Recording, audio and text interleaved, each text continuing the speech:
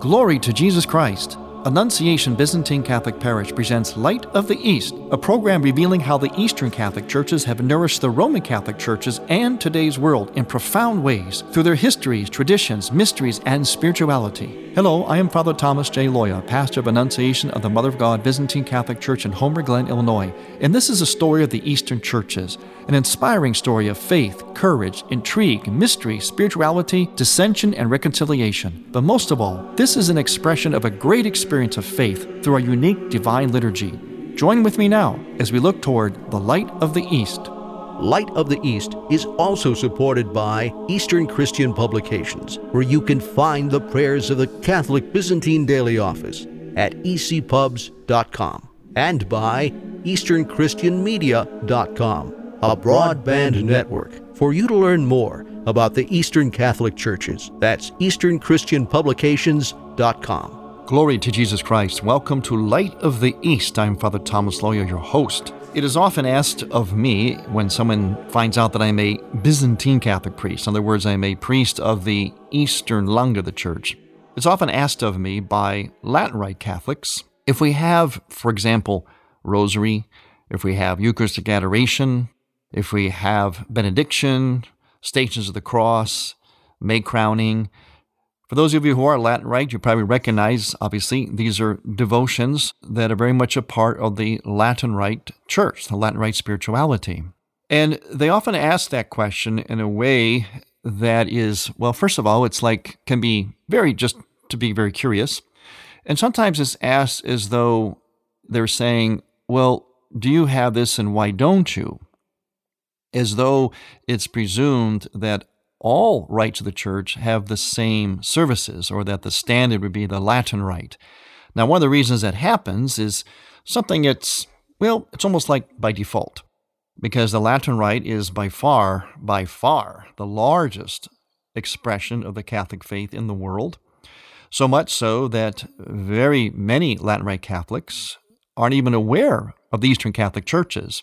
So it's understandable how, without that awareness, they might see, in a sense by default, that the Latin Rite devotions would be the standard, that if you call yourself Catholic, that you would also have these same devotions, these same practices. As I mentioned, sometimes the question is asked in a very objective way, just out of curiosity. Other times it's asked in a way where it's almost like a little confused, like the Eastern churches don't have this or that is in the Latin Rite Church. To answer that question is to really strike at the very heart of this whole question of the diversity in the Church, and what the real diversity is. And this is part of what we present in this program, Light of the East. We present largely the riches of the Eastern churches, but always in light of our complement in the West, the Latin Rite Church. The idea behind it all is this, and the answer to people's questions to me is this. We arrive at the same point. We all arrive at the same point. We have the same basic belief, but we arrive at that through different ways. It's something like, well, as an analogy, something like being human. A man is human, a woman is human, but they experience or come at that same universal humanness through their respective ways as man and as woman, both equal and both fully human. Same thing with the rites of the Church. We're Catholic, we have the same Pope, same basic belief, but there are nuances to those beliefs based on how they're understood. In other words, their expression, their emphasis, the particular angle that each one comes at for a particular theological position or dogma or doctrine. It's a matter of emphasis and expression, not a matter of a radically different belief. And sometimes when we talk about unity in the Church, we have ecumenical discussions. Sometimes what happens is it seems as though we're talking like we're so radically different. And I have to take issue with that. We are not so radically different, East and West. We arrive at the same point. We believe the same thing. It's just that our respective emphasis, our respective perspectives and expressions of those perspectives is what is different. And sometimes it seems very different, or the emphasis seems to be very different to the point of where, well, gee, you believe differently than we do. No, it's not really true. We might see it differently. We don't believe it differently. Another part of the answer to the question is this, is that we have in Eastern churches many devotions that are not in the West and vice versa. But we have those that are similar. East and West have similar things, even though they may not be exactly the same. Let's take, for example, the Eucharist, the source and summit of our existence, East and West, let's face it. That's where it all begins and ends. The Eucharist is the hub of the wheel, everything moves in and out of there. In the Latin Rite Church, a very beautiful and now, very fortunately, very common practice is Eucharistic adoration. Also, benediction has become more common in recent years as well. There's been a kind of a rediscovery of these things in the Western lung of the Church. In particular, Eucharistic adoration. And oftentimes we'll be asked in the Eastern churches, do you have Eucharistic adoration, or can I come to your church and spend time in Eucharistic adoration? And the answer would be, well, you can come to our church and spend time, and you would indeed be in the presence of the Eucharist, but would not be in the same way as you're familiar with when you say Eucharistic adoration relative to the Western church. What I mean by that is this, that in Eastern churches, there is a tabernacle. The tabernacle is always on the altar. And the altar, of course, is in the sanctuary. The sanctuary is set apart by an icon screen. And the Eucharist is always present in the tabernacle, which is always present on the altar, the main altar, the altar of sacrifice. And this is in Eastern churches. So when you come to an Eastern church, yes, you are going to be in the presence of the Eucharist. You can have Eucharistic adoration, but not in the exact way that you might have it in the Latin Rite, where they actually exposed the precious body of Christ in the form of the host in a monstrance, where you can actually see it. The body of Christ is indeed present in an Eastern church, always, but not exposed in the same way it would be in the Latin Rite Church. Now, the differences there also point to the differences of the soul, or the perspective of East and West. Once again, it's that emphasis. The Western church, the genius of the Western church, is its ability to, and I'm going to use a word which I don't mean in a negative way. Sometimes it can be used negative, sometimes positive. I'm going to use the word compartmentalize. In other words, the West is able to focus on this as opposed to that, this as opposed to that, etc. It also is part of their genius for organization and for order. The Latin Rite Church is known for its incredible sense of order and of hierarchy, of organization, although sometimes things can seem chaotic in the day-to-day life of the church or parish. But in terms of its charism, the Western lung of the church, its charism is that of organization, of compartmentalization, where there's a kind of a strong singular focus on something. So, for example, when you're going to reverence the Eucharist or be in the presence of the Eucharist, you're going to have it in a way that's going to be very singular, very compartmentalized. In other words, you're going to actually take it from the tabernacle, place it in a monstrance, have it in front of people, and people look at it. In other words, it's very much present there as a single focus. So you see, it's very, in a sense, compartmentalized. And again, that's not a negative at all. It's part of the genius of the West. Now, the East would be, the word I would use in contrast to compartmentalized would be diffusive. It's a little more diffusive. In other words, the Eucharist is in the church at all times, in the tabernacle, and therefore the presence of Christ is there. So if you're sitting in a Byzantine church, for instance, or standing in it, you definitely are in the presence of the Eucharist, the body of Christ, the real presence of Christ. If you stay there in meditation or prayer, then yeah, in a sense, you're having a certain, perhaps you can call it, Eucharistic adoration, but not in the same way as in the West. One is more compartmentalized, more single-focused. One is more diffusive. Now, as always in this program, we emphasize that this is part of the beauty of the church, that inherent beauty of complementarity. The East could use and avails itself, benefits from that genius of the West of organization. And in fact, yes, of some aspect of compartmentalization. The East needs that because neither one, just like man and woman, neither one is complete in themselves. Go back to Genesis. Remember, God said of Adam, he did not have a suitable partner until God made Eve. God said, I will make him a suitable partner. So Adam did not really fully understand himself, as St. John Paul II talks about in his Theology of the Body. He did not understand himself fully until the advent of womanhood, and vice versa. Same thing with the church. Think of it as complementarity. The West is not sufficient just by itself. The East is not sufficient just by itself. And this is why we must work towards unity. We must work towards that greater understanding and interaction between each other because we benefit from each other's riches. That's the beauty of the church, and that's what this program is dedicated to. But first we have to understand those riches, and we have to understand them in their complementary ways. In other words, in their characteristic charisms. Now, sometimes a Latin Rite person may say to me, well, do you in the Eastern Church, do you really reverence the Eucharist? Because the Latin Rite obviously has devotions, practices that show a great reverence for the Eucharist. And when that's not seen in the Eastern churches, a Latin Rite Catholic might ask, well, do you have the same reverence?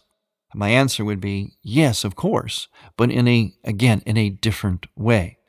For example, the fact that we keep the Eucharist in the tabernacle on the altar and behind a screen, and that design goes all the way back to the Old Testament temple, separating the Holy of Holies from the rest of the church. The fact that we have that protection, that preservation, that sense of not anything or anybody can approach the Eucharist at any time, is the Eastern way of honoring or reverencing the Eucharist. Yes, and we bow before it, as in Latin Rite they might genuflect. We do incense it several times, especially during the liturgy. We don't have benediction per se. We have like a little snatch of it in the liturgy when we incense the Eucharist when it's on the altar. But we also have it in the form of the presanctified liturgy. The presanctified liturgy, which is practiced pretty much exclusively during the season of Lent, the Great Fast in many Eastern churches. That is probably the closest the Eastern Church comes to what the Latin Rite might know as benediction. It's a lot of reverence, a lot of bowing, a lot of genuflecting, even prostrating, taking the Eucharist in procession and incensing it. Now that should sound familiar to many of you who are Latin Rite, but yet it's different. We're going to talk more about the complementarity and the differences in the expressions of the Eastern and Western lungs of the Church when we return. I'm Father Thomas Loya on Light of the East. Light of the East mission is Christianity's reunion, and to tell the story of the Eastern lung of the Catholic Church, we need your support. In order to keep Light of the East on the air, you can make a donation now by going to ByzantineCatholic.com. That's ByzantineCatholic.com. And then donate securely using any major credit card. With your help, we can keep Light of the East's illumination bright. Hurricane Harvey has wreaked unprecedented devastation in Texas. You can help by offering your prayers and material support. Visit CatholicCharities.org. That's CatholicCharities.org and click on Disaster Operations to make your secure donation. Thank you. You're listening to Father Thomas Loya on Light of the East.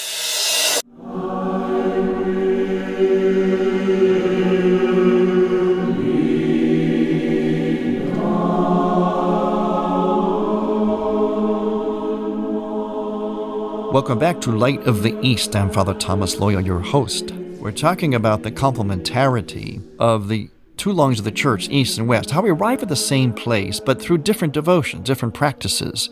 And it's important that we see in each other not a deficit. For example, if the Eastern churches have a custom, a ritual, a liturgical service that is not found exactly the same way in the West, we wouldn't say to the West, oh, well, you're missing something, or vice versa.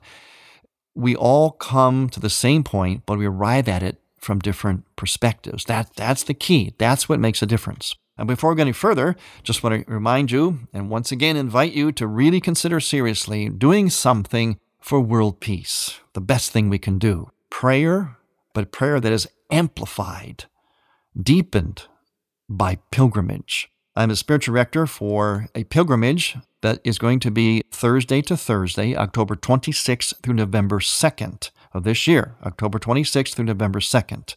We're going to go to Fatima. We're going to spend a lot of time at the Byzantine Chapel there so we can breathe with both lungs, even in our pilgrimage. It's a pilgrimage and retreat. So it's a very, very holy endeavor. And as I mentioned, we're going on this retreat and pilgrimage as a way of deepening and amplifying our prayer for peace. The messages from the Mother of God at the apparitions in 1917 in Fatima are just as urgent, maybe even more so, and relevant to us today.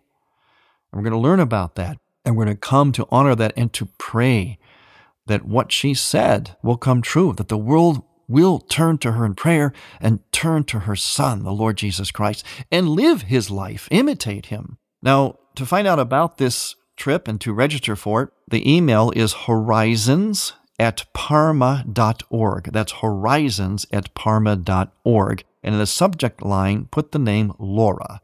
Laura's organizing this retreat. I'm the spiritual director for it. So that's horizons@parma.org. And again, Thursday to Thursday, October 26th through November 2nd of this year.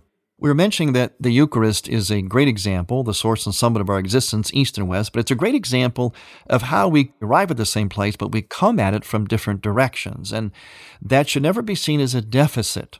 Sometimes it is. But it should be seen really as a treasure, as a great gift, just as man should see woman as gift and vice versa, just as Adam saw woman as gift. When God created Eve, in the Bible, you notice, and again, it's always in the details, it says that he brought the woman to him. In other words, he gave her. What do you do when you bring something to somebody? You bring or you give. That implies gift. That implies something good. So we are a gift to each other, but we have to always understand that. And when something is different in our right than it is in the other rights, it doesn't mean that that other right has a deficit or something's missing. They have their own expressions. To finish up on Eucharist, another way that the East reverences the Eucharist is through veils, through covering. We cover the chalice. We cover it with incense, with holy smoke. We're known for our incense. We keep it behind a screen. We only unveil it or reveal it at its most critical moment, and that is when people are receiving the Eucharist. We don't usually put it out there by itself to be seen. We do carry it in procession at times, but largely it is something that is distributed, is covered and veiled because of its sanctity, and then it is distributed. And furthermore, in the Eastern churches, and some of them, such as the Orthodox churches, are very strict about who can receive Eucharist. In the Orthodox churches, they generally will not give Holy Communion to anyone who is not of the Orthodox faith. And sometimes they'll even ask you, are you Orthodox, if you present yourself for Eucharist at one of their liturgies. And generally, they will not give it to you unless you are Orthodox. And the reason for that, again, is one of the aspects or ways that the Eastern Church reverences the Eucharist. In other words, they are very, very particular about to whom it is given. You have to be in communion with that aspect of the body of Christ, that Orthodox Church. In the West, they're a little more open. The West will give Holy Communion to an Orthodox Christian if they attend a Roman Catholic Mass, but it's not the same in the Orthodox Church. It doesn't work vice versa, for the most part. It is different ways of arriving at the same point, and that point is the holiness, the reverence, the centrality of the Eucharist, the real presence of the body of Christ. Another area that we can look at is the area of the Blessed Mother. Now, in the Latin Rite Church, there are devotions such as May crownings. There are prayers and hymns to the Mother of God. We call her Mother of God in the Eastern churches. That's our preferred title for her. We do have other titles as well, just as they do in the Latin Rite Church. But we prefer the title Mother of God or Theotokos. People ask, do we have the rosary in Eastern churches? That's an interesting question because the rosary, well, it actually has a very Eastern flavor to it. It has a repetition, which the East loves. It's beaded. It's a thing that uses beads, much like the Chakki, the Jesus prayer, which is very ancient in the Eastern churches. And it makes us mindful of mysteries. We meditate upon mysteries in the rosary. So it's interesting that the rosary has a very Eastern flavor to it. It is not per se a devotion, and in particular, it's not a public devotion in the Eastern churches. However, sometimes it is said publicly, and it is often said individually. In other words, people in the Eastern churches do have a devotion to the rosary. And that's wonderful. That's great. That's fine. It's just that it's not per se an Eastern devotion and generally not a public one, such as some other liturgical service. But we do have things that are like a rosary, such as an Akathist service or the Paraklesis service, which is a service that we did a few weeks ago prior to the feast of the Dormition, or the Assumption of the Mother of God. That was a prayer where we cry out for the intercession, the help of the Blessed Mother. The Akathist is one that honors her. It generally came out of the services around the time of the Feast of the Annunciation. And the Akathist can be prayed any time, but it also is prayed especially during one of the Saturdays during Lent, called Akathist Saturday, because that usually falls around the time of the Annunciation. And there again, we have a repeated theme, but we also have something else in that service that's characteristic of the Eastern way of prayer, especially liturgical prayer, and that is dogmatic hymns. For example, one of the main prayers in Eastern churches to the Mother of God says this: "It is truly proper to glorify you, who have borne God, the ever-blessed, immaculate, and Mother of our God, more honorable than the cherubim, incomparably more glorious than the seraphim, who a virgin gave birth to God the Word. You truly, the Theotokos, we magnify." Now that is a central prayer, that's the words of it, but it is done as a chant, especially in the liturgy of the church. And it comes at a very high point of the liturgy. And you notice that the words were theological. They were basically a theological expose of who the Virgin Mary is, emphasizing her as God-bearer, or the Mother of God. In other words, the person who was in her womb was Jesus, yes, a human being, fully human, perfectly human, but also he was God. That's why they call her God-bearer or Theotokos. By her very name, her very title that we give her, our favorite title, it's a theological statement. So this is characteristic of the Eastern churches, this dogmatic hymnody that is very much a part of liturgical prayer. So the Akathist, the Paraklesis service, would be, in a sense, a counterpart to the Rosary or the May crowning or the other devotions of the Latin Rite. So again, it's honoring the Mother of God. East and West does equally, but in their own respective ways. We also do so through the great reverence we have for the many forms of icons of the Mother of God. We have different names for her, for these icons of her. And her place is always very prominent in iconography. She's painted right above the altar in the sanctuary in a most prominent place. And that icon's called Platitera, which means more spacious than the heavens. She's also on the icon screen itself, and many, many churches in Eastern Christianity are named after her. They're under her patronage in one way or the other, either just directly her name, Mother of God, or it is an event in her life. For instance, my parish is called the Annunciation. And there's another interesting comparison. In the Eastern churches, the emphasis of the Annunciation is on Mary's role, what happened to Mary. In the West, there's a little more emphasis on that same event on Christ being conceived. In other words, that's where the incarnation really begins. So that's another fascinating difference between East and West, arriving at the same point, the same mystery of the incarnation, of the Annunciation, yet two complementary emphasis, both valid, both needed to get the full sense of that event. There are a number of other comparisons that we can make, and we will continue to do so in our program here, but hopefully we've communicated the message that we never look at the different expressions of the churches, East and West, as one not having what the other one does, and therefore there's a deficit, or they should have this. Rather, we realize and keep in mind always that we both arrive at the same point, the same basic belief, but we do so in very beautiful, ingenious, time-honored, venerable, complementary ways. Thank you for listening. I'm Father Thomas Loya on Light of the East on AM 750 WNDZ. To hear Light of the East again, visit ByzantineCatholic.com and click on the Features and Programs tab, and on iTunes. Thank you for listening to Light of the East. We encourage you to tell a friend about Light of the East and to visit ByzantineCatholic.com. Light of the East is produced by ADC Media.